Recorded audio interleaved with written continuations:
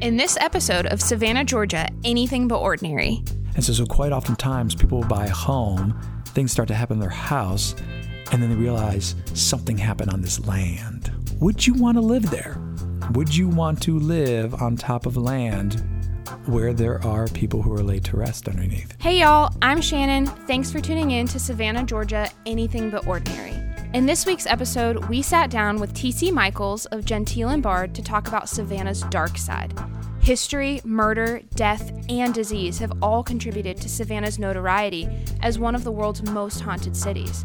But did you know that mysterious events are still happening today? Take a listen. So I'm T.C. Michaels, and I am co-owner of Gentile & Bard, in which we are public historians, my wife Brennan and I, and we also host tours to guests who come to Savannah. People ask me, so what's a great story? Like if I was writing a great story about Savannah, a great haunted ghost story, I immediately would tell them Alice Riley, Richard White, and the early Irish who came to Savannah. It has everything. And that particular story began as them just being indentured servants on a ship. And they're supposed to go to New England. That's where they're supposed to go, not coming to here. But it's a small little wooden ship, and they hit this perfect storm where suddenly, I could not imagine being on that ship. People who you know are getting to know along a 7-week voyage, and next thing you know, they're thrown overboard, they're dead in the icy waters. And food being thrown overboard. Next thing you're starving, you're holding on to your lives. And the captain decided to come south. So January 10th, 1734, James Oglethorpe, he notices a ship coming up the river, and there's only 6 women and 34 men who survived this voyage. And there were dead people on the ship as well. Mm-hmm. And so that's how the Irish community began in Savannah, because he then offered to purchase their contracts from all the families up north who had their contracts. And so he then issued them here as indentured servants throughout. But the thing is that they were alive, and they had a place to possibly establish a home. So Alice and Richard, the gentleman who bought their contract, was a man named William Wise, who lived across on Hutchinson Island, who was not a well-liked man at the time. There's accounts of him being just incredibly abrasive individual, not a kind individual. So people said, go live across the river. Mm-hmm. So he lived on Hutchinson Island. But now you gotta think they're away from everything they've ever known. They're in this new world. This gentleman now owns their contract, and they have to tend his land. They're isolated over in Hutchinson Island. And uncovering the history is fascinating about this is because James Oglethorpe wasn't here. He was over in England on a trip when Alice Riley and Richard White, they did decide to kill William Wise. Now, there's many different theories of why they would kill him. Now, perhaps he was known to be such an angry individual to beat them and to abuse them. And so there is a fascinating letter that still exists where you kind of piece the history of it, which was James Oglethorpe gave power to those who lived here while he was gone. And so the accounts that we have of those people who are living here, now granted, there's people who never govern themselves for the first time. There's people trying to establish a new way of life, and they're now in charge. They have a decision to make. And so according to this interesting letter that is recorded on the records, is that they killed William Wise, possibly out of desperation, not winning that lifestyle, living it again. And so they're isolated over there being beaten. And so they dumped the body in the river. Richard White, he quickly ran into South Carolina. Alice Riley, she ran south. Now, to top us all off, Catholics were banned from Georgia and South Carolina at the time because of the war that they were having against the Spanish in Florida. So now you have 2 Catholics banned originally. James Oglethorpe took pity upon them because they're Irish Catholic. And so now you have 2 Catholics at the time who are on the run, in which the culture was, if they're found, they're going to assume they're Spanish. And so it was an interesting thing. And so they were caught, and Richard White, no mercy at all, immediately took them over to where Wright Square stands today, which is where they did hang him. And so now he's dead. But Alice Riley became fascinating, where the story becomes really intriguing, because Alice Riley, right before they were about to hang her, take her out to the square, she revealed to them that she was pregnant. Oh, boy. And actually, the stakes are higher. Yeah. So put you in the eyes of those who are in charge, and you now are upon a woman who is presented to you that she's pregnant. Would you believe her? Would you not believe her? Is this all part of her master plan in order to escape? And so they decided to wait. And so they decided to wait to see if she was telling the truth. And in fact, she was telling the truth. So she was pregnant. Now, to this day, we don't know whether it was William Wise's child. We don't know if it was Richard White's child. However, the thing was that she was pregnant. And so they decided to wait. So you look at the timeline of events, is that 1734 is when Richard White was hung. And so December comes around in 1734, Alice went into labor. And when she went into labor at the time, think of her, all of this is built up. All is built up in her, and her child is growing within for these months. And in her mind, I cannot imagine whether she was thinking, I'm going to be hung in that square at one time. I'm going to die with that rope around my neck. And when she had her child, they wrapped the child up, took the child out of the room, and did inform her, you will not be seeing your child's face. Now, there's many different theories of what that could have possibly been. For one, would they not want her to see the child just because they want her to have that emotional upon her knowing that her fate was going to be hung and she's going to be sentenced because she was a murderer? So they waited till January 19th, a month later. She was hung. And the fascinating thing is in the letter, it states that her child's name was James. And then all you read in the letter is the child expired 45 days into life. That's scary. I mean, think about today's context. I mean, that's incredible things that were taking place at the time. And so when you take places of that connected with paranormal activity of today, is you got to look at those places where there is a concentration of death. And then you think about the souls and being stripped away from their bodies. And there's places where Savannah, it's like that, whether it is battlefields like the Siege of Savannah, or is it like the hangings in the Wright Square.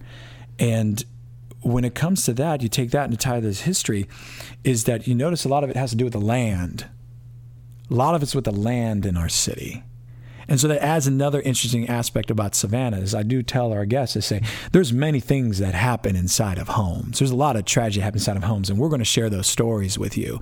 But I want you to really keep an essence of the land of Savannah that is so significant as well, where many people don't even realize, people say, what is the initial thing that separates Savannah from many other cities? I said, well, if you were in a place like Charleston, which is an incredibly beautiful city, what you'd be seeing about every 4 or 5 blocks or so is one of the most beautiful churches you've ever seen. And there's stunning, stunning churches. And you notice right next to the church is a graveyard. Mm-hmm. Well, there's a difference. Graveyards are next to churches. Cemeteries are separate on their own plot of land. And I always tell them, I said, so think right now of your dream home. And think about everything you've ever wanted in that dream house. Everything you've ever thought of that you want in that home. And your home sits, dream house is going to be right next to a church, right next to a graveyard in Charleston. And everyone knows that a lot of those graveyards go underneath the houses surrounding it. Would you want to buy that house? Then I expand it with Savannah. I go, well, Savannah, we did not know where the cemeteries were. They were discovered over time while discovering our history and our past.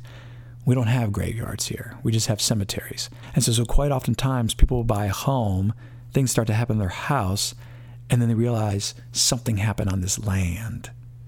And so there are blocks of our city where there are still remains of the deceased. And then you see a beautiful home, or you see a block of houses. Like, would you want to live there? Would you want to live on top of land where there are people who are laid to rest underneath? And it's interesting of who you talk to, because some people say, oh, it doesn't bother me, they're dead. And the other people say, no, not really. It kind of makes me uncomfortable just a little bit. Just kind of know, that they're there. Yeah. And so we will share, the first cemetery, Savannah, is right there over near Wright Square. And so it's right where you have the corner of Bull Street and York Street is where you have it. And it extends all the way from York Street going down to Oglethorpe Avenue. And so you have a big block where today you don't even realize it. Mm. And so it starts getting your mindset a little bit. And it becomes really interesting, becomes fascinating of why did the city do it? Why would it be like that? Well, at one time it was just different culture. That's it. Mm-hmm. It was different cultural times where if they had a project and they needed some land or something, that there's no underground plumbing at that time. So just go ahead and just build right on top. Yeah, it's definitely known as a city built on its dead. Yeah, that's what we're called. We're called the city built on its dead. Exactly. Mm-hmm. I mean, so for you, would you live in a haunted house? If you knew the place was haunted and you knew that it had a reputation for being haunted, would you want to buy that house? I probably would. I think I've lived here long enough now. It's part of the mystique a little bit. And I think as a person that I always believe the best in people that are alive. I think I believe that of those that aren't alive too. So I would just hope they were friendly. You would hope that they would be friendly. Yeah. Yes. And you hope they were friendly. But then we have friends of ours who bought houses in the historic district. And so one of our friends said that there was a cross in the house when they bought the house. And it was over in Huntington is where they live, Huntington Drive by Forsyth Park. And she says it was a mysterious cross. And so my daughter was so intrigued by it that she says, oh, look, there's a cross. But the strange thing, though, is you leave the cross in one place and then they leave, they come back, the cross will be in a different location of the house. And then she would tell me, she goes, and then one night I come down the stairs, my husband's on the couch, he's asleep. My daughter's upstairs sleeping. I come into the parlor room and I sit down, and next thing you know, I hear somebody coming down the steps. And he's snoring. My daughter's upstairs, and she goes, I call the people who we bought the house from, and they go, oh, it's haunted. And they go, why didn't you tell us? And the previous seller said, you never asked. So think about even buying a house in Savannah today, where will you be the one to go see a house and go, so can you tell us if this house is haunted or not? Yeah. You know, what are the things that have happened in this home? And my wife and I, we live in a 150-year-old house. And so we research the history of the home because we know exactly what took place in our house. And so it gets into your mind. It really does. You know, just remember, it's just the history. But if you take it to that mystery, it's fascinating to discuss with people who are interested in paranormal, who are interested in ghost stories. I mean, even for you, when you think of ghost stories, what interests you in them? Is it true or not? Exactly. I want to know. If you're Exactly. a skeptic, if you're someone that's never had your own experience. And there's so many different theories of what paranormal activity is. And from my studies, have been narrowed down basically to 4 different theories, which is many people who get relatives who come to visit them to make sure that they're safe, make sure they're sound. Another theory by scientists that's all simply just energy. And it's our imagination playing with our minds. And so when you capture something on a ghost detecting equipment, you're really just capturing that energy.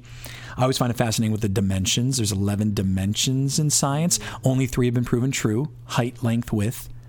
The 4th dimension is time, and that's still considered a theory. But the 5th and 6th dimensions becomes fascinating because in those dimensions in science is there's 2 worlds traveling along a common line, side by side. And so, per se, those 2 worlds crisscross in their paths. Well, will we get a glimpse of that dimension? Will they get a glimpse of ours? Mm-hmm. And so that's a fascinating little theory when it comes to it. So some people claim that they see a ghost or something, and the ghost suddenly disappears. Well, if it was science, if it's true, then it could be some different dimension. But the number one most believed theory, though, is something that really puts people on edge more than all the others. And you look at all the horror movies that are all done, it is evil. Mm-hmm. It is the devil. It's God. Mm-hmm. It's light. It's dark. Angels, demons.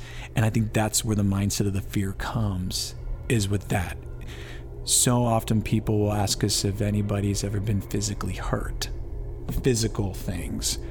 And when it comes to the stories of Savannah, we get the most activity near the Sorrel Weed House. That's where I've always encountered the most activity with my guests, is around that home. And the home was built and completed in 1840 by Francis Sorrel. But I will tell my guests upon we go into the house, I say, for the men, just be aware. I've had guests who felt pain. I've had pain in their chest, pain in their back area. I've had guests who've been scratched around here, burn sensations around here, nauseousness. And it happened the other night. Where one of my guests, she comes up to me, she goes, I'm quite uncomfortable. I'm getting this chest pain right now. And so in front of everybody I said, okay, we're going to try something. I want you to go right across the street over to that light. It's going to go away immediately. She goes across the street. Not even a minute later, I see her and her husband coming back to us, says, how do you feel? She goes, didn't even get close to the light, and it went away. And then the same night, different girl, same thing. She got pain up and down her arms. And they said, when we leave the property, you're going to feel better. You know, and so the thing that's interesting to me is the consistencies of the hauntings that do happen to people, because they are consistent in what actually happens to them at the locations. And then you try to find the history and try to tag it. And the Sorrel Weed House, in fact, is right there near Madison Square, where part of the Siege of Savannah did take place on October 9th. Now, psychologists say that if you want to manifest something in your mind, if you want to see it, you'll see it. If you want to feel it, you'll feel it. And it's that association. And so when you come into the city, if it's already preset in your mind that this is an incredibly haunted city, and then you start learning about the history and it becomes real, well, that's going to do something to your mind as well. But we always do share with our guests as well, so we talk about a lot of this history. You talk about some amazing things about Savannah and the ghostly stories like Wright Square, or even down by the river, or Sorrel Weed House, or battlefields.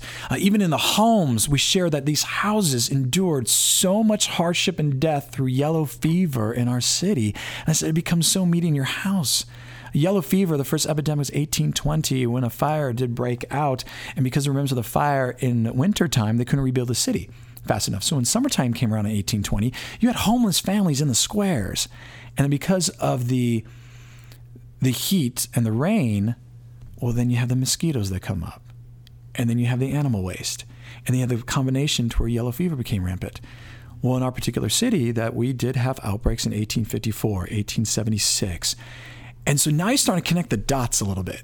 There's a lot that's happened in Savannah. And when you take something like yellow fever, where they were quarantining individuals and family members in their homes, because obviously you didn't want the city to be spread upon the streets, and they did not know that it was mosquitoes. In 1876, there was a doctor in which you're reading his medical journal, and his medical journal had stated, for some reason, we cannot figure out that it's worst at sunset. That's when the mosquitoes come out. That's when we have the no-see-ums. And they couldn't connect it. And so when you take that, and you now own a home, and you realize how many people, what was the tragic number of people who died even from yellow fever inside my house? And then you think of the stories of those families, and you cover those families, and you're like, wow, it's such history that took place in our home.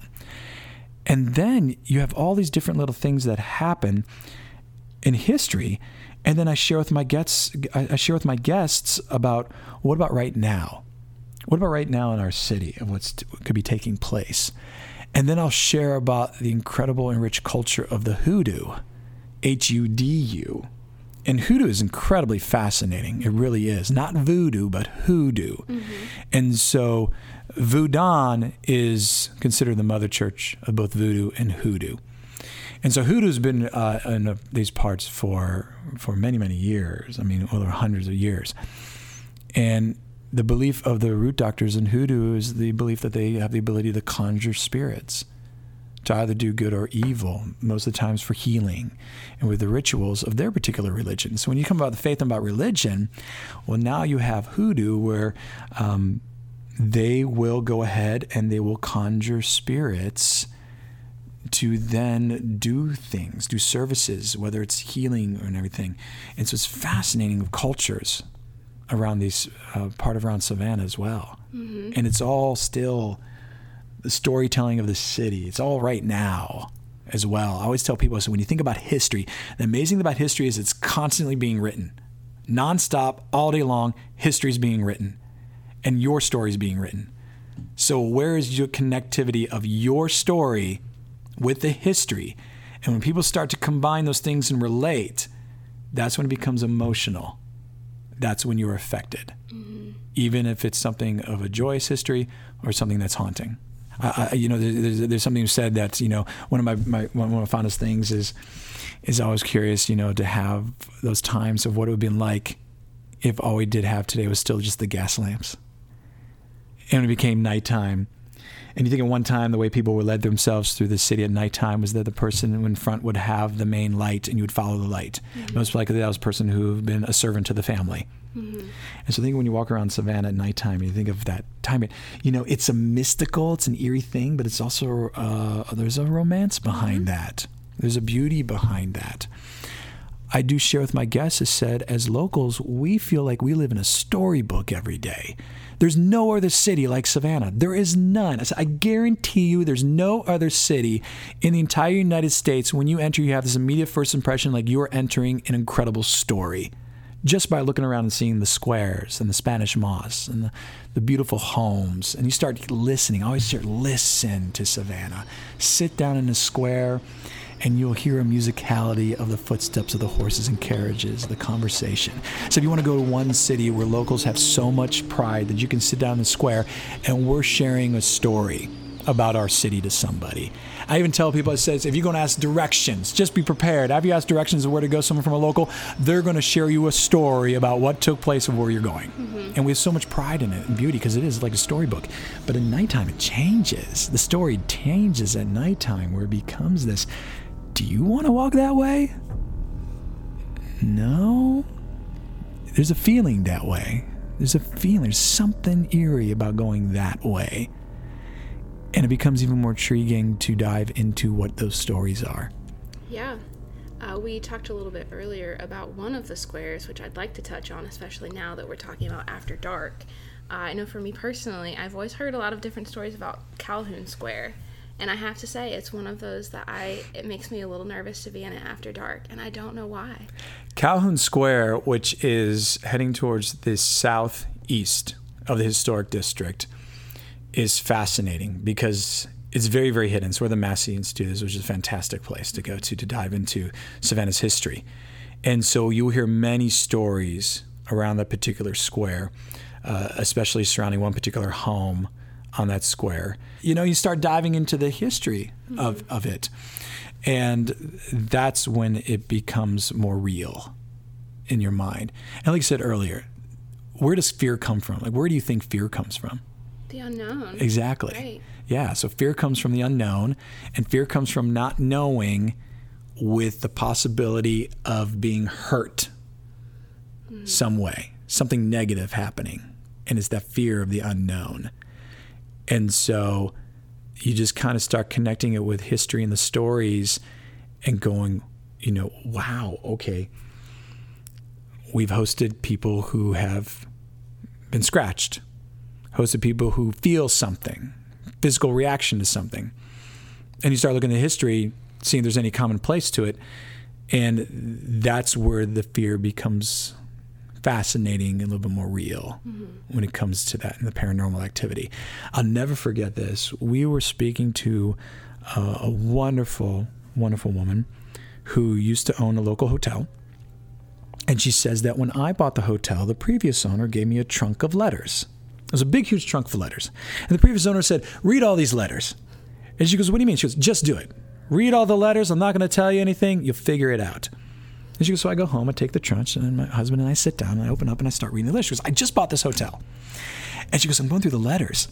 And every single letter told of an encounter of a little girl by the guests of the hotel. And she goes, so it's interesting, all the letters said the exact same thing. She goes, but it became very, very haunting and apparent, though.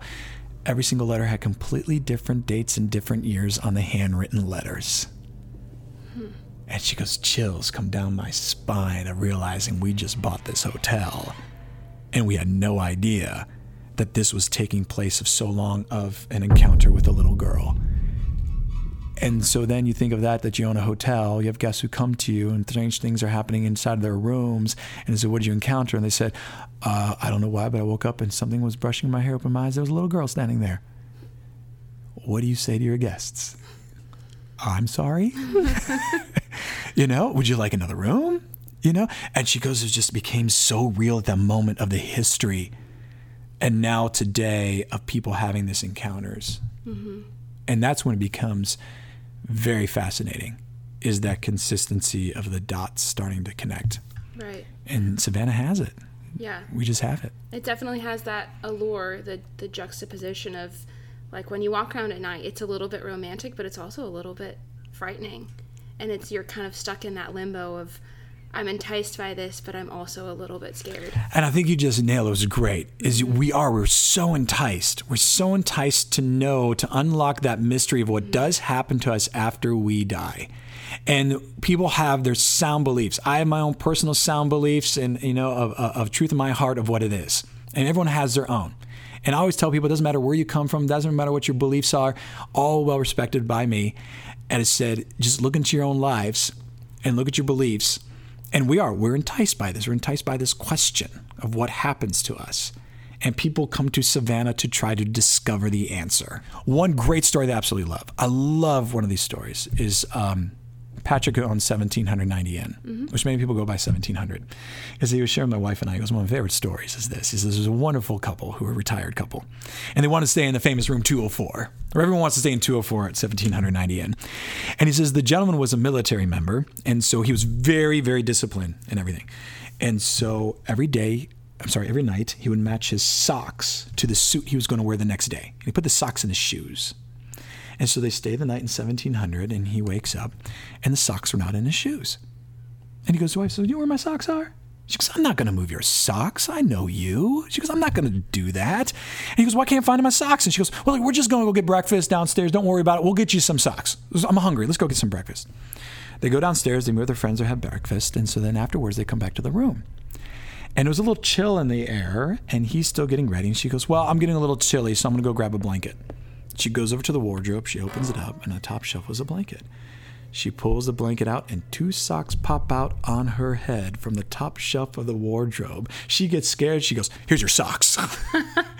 And Patrick says that when they shared the story with him, he goes, I just wish that they had like their camera rolling or something to see if these 2 socks actually floated to go into there. And, you know, and they were on edge for the rest of the time. Oh, yeah. That they were staying there. Yeah, tons of great stories out of the 90 there. Yeah. And Room 204 is, I mean, you hear all kinds of things about, is that the one with the woman in black too, or? Yeah, 1790 is interesting when we talk about the history. And that's one thing where the telephone game came into play, where a lot of different, through the time and ages, the stories would change over that. The place was actually built in several different time periods and different years of additions, basically because of the growing of families who lived inside of that house. And so you will hear stories about that. With that particular place, it's fascinating just because of what does happen to people in the hotel and in the inn, and of stories of waking up and seeing just an apparition hovering over you. And then, of course, the story of the little boy, Thaddeus, Patrick calls Thaddeus, who will leave coins for people. And even Patrick was sharing me one time, he says there's another little boy who will leave coins in random places. And he said that one time he was hosting a meeting for the staff, and he was having some fun with it. And he said, Thaddeus, you only leave pennies. Why is it only pennies that you're leaving all the time? You know, if you're going to do something, let's leave it something a little bit more than just pennies. And he said after the meeting, he comes around the corner, and there was 2 quarters sitting on the mirror. And he just said, my jaw just dropped and said, there's 2 quarters that weren't there when we started the meeting. And he's just like, okay, all right, Thaddeus, I got it, buddy. You know, and so, you know, it's those little occurrences that gets in your mind. So now you think about that, and you think about psychology, and you think about now, if something happens to you, every time you go into that room, you're going to be thinking about it. You will be thinking about it from that date forward. That's what is fascinating about being a local in the historic homes. Because when something does happen and you can't explain it, and it becomes mysterious to you, then every time you go into that room, just by habit, you're going to start thinking about it. And it's going to grow in you. And then something else happens, it's going to grow in you. I mean, the first apartment that we ever lived in Savannah, one of the scariest places I ever lived in. The scariest place. Brenna, she calls me one day, she goes, I am not going back in until you come home. Wow. I'm not going back into that place. And we lived on the corner of Liberty Street and Abercorn Street, right near the cathedral. And so, did you live in it? Yeah. And so she calls me one day and she says, so I was about to walk the dog, and I come down the stairs and I hear just above me this doom, doom, doom, doom, doom, doom, doom, doom, doom. She goes, I hear the noises. There's someone following. She goes, I turn around to say hi to our neighbor. Nobody comes. She goes, so I go down the next flight of stairs and I hear the same thing above me. This doom, doom, doom, doom, doom, doom, doom, doom. She says, I turn around. Nobody's there. She goes, so I took upon myself to go all the way up to the top floor of the entire building. I start knocking on doors, and I realize that I'm the only one in the entire building. She goes, I'm not going back in there until you come home. And so from that date forward, it was in her mind. Is her mindset that she couldn't explain something happened of paranormal activity, and she just couldn't explain it, so it was in her mind. And then it got in my mind where people think I'm crazy. They think I'm nuts. And I said, no, this happened. This happened in our apartment, the exact same apartment. I rarely share this story because of how crazy it seems. And my wife was right there. Like you talked, it was right there. Is that she was in the front of the apartment one night, and she's on the phone with her mother, and I'm in the bathroom, and I'm brushing my teeth. And so the bathroom was right adjacent to the bedroom, where the bathroom door was open. You see the entire bedroom. And so, and mind you, it was 650 square feet. It was a whole apartment, real small apartment. And so I'm brushing my teeth, and I'm looking in the mirror, and as I'm brushing the teeth, y'all, behind me, I see a whole roll of toilet paper fly, graze the back of my head, hit the wall, and fell at my feet. And I'm sitting there going, whoa, wait, whoa. And it's like, wait. In my mind, I'm going, that just happened. It just happened. And here's becoming really freaky as I started feeling these strange things. My mind's working itself. I take the toilet paper and I put it back where it's supposed to be. And I put it on the other side of the room. I put it on its end. I come out, Brenna's looking at me, and realizing what happened to her is I said, I have to show you something. We come around the corner to go back into the bathroom, and I said, well, I put the toilet paper back. It was once again on the other side of the room. It was sitting on the floor on its end, and the toilet paper was folded over the sides neatly.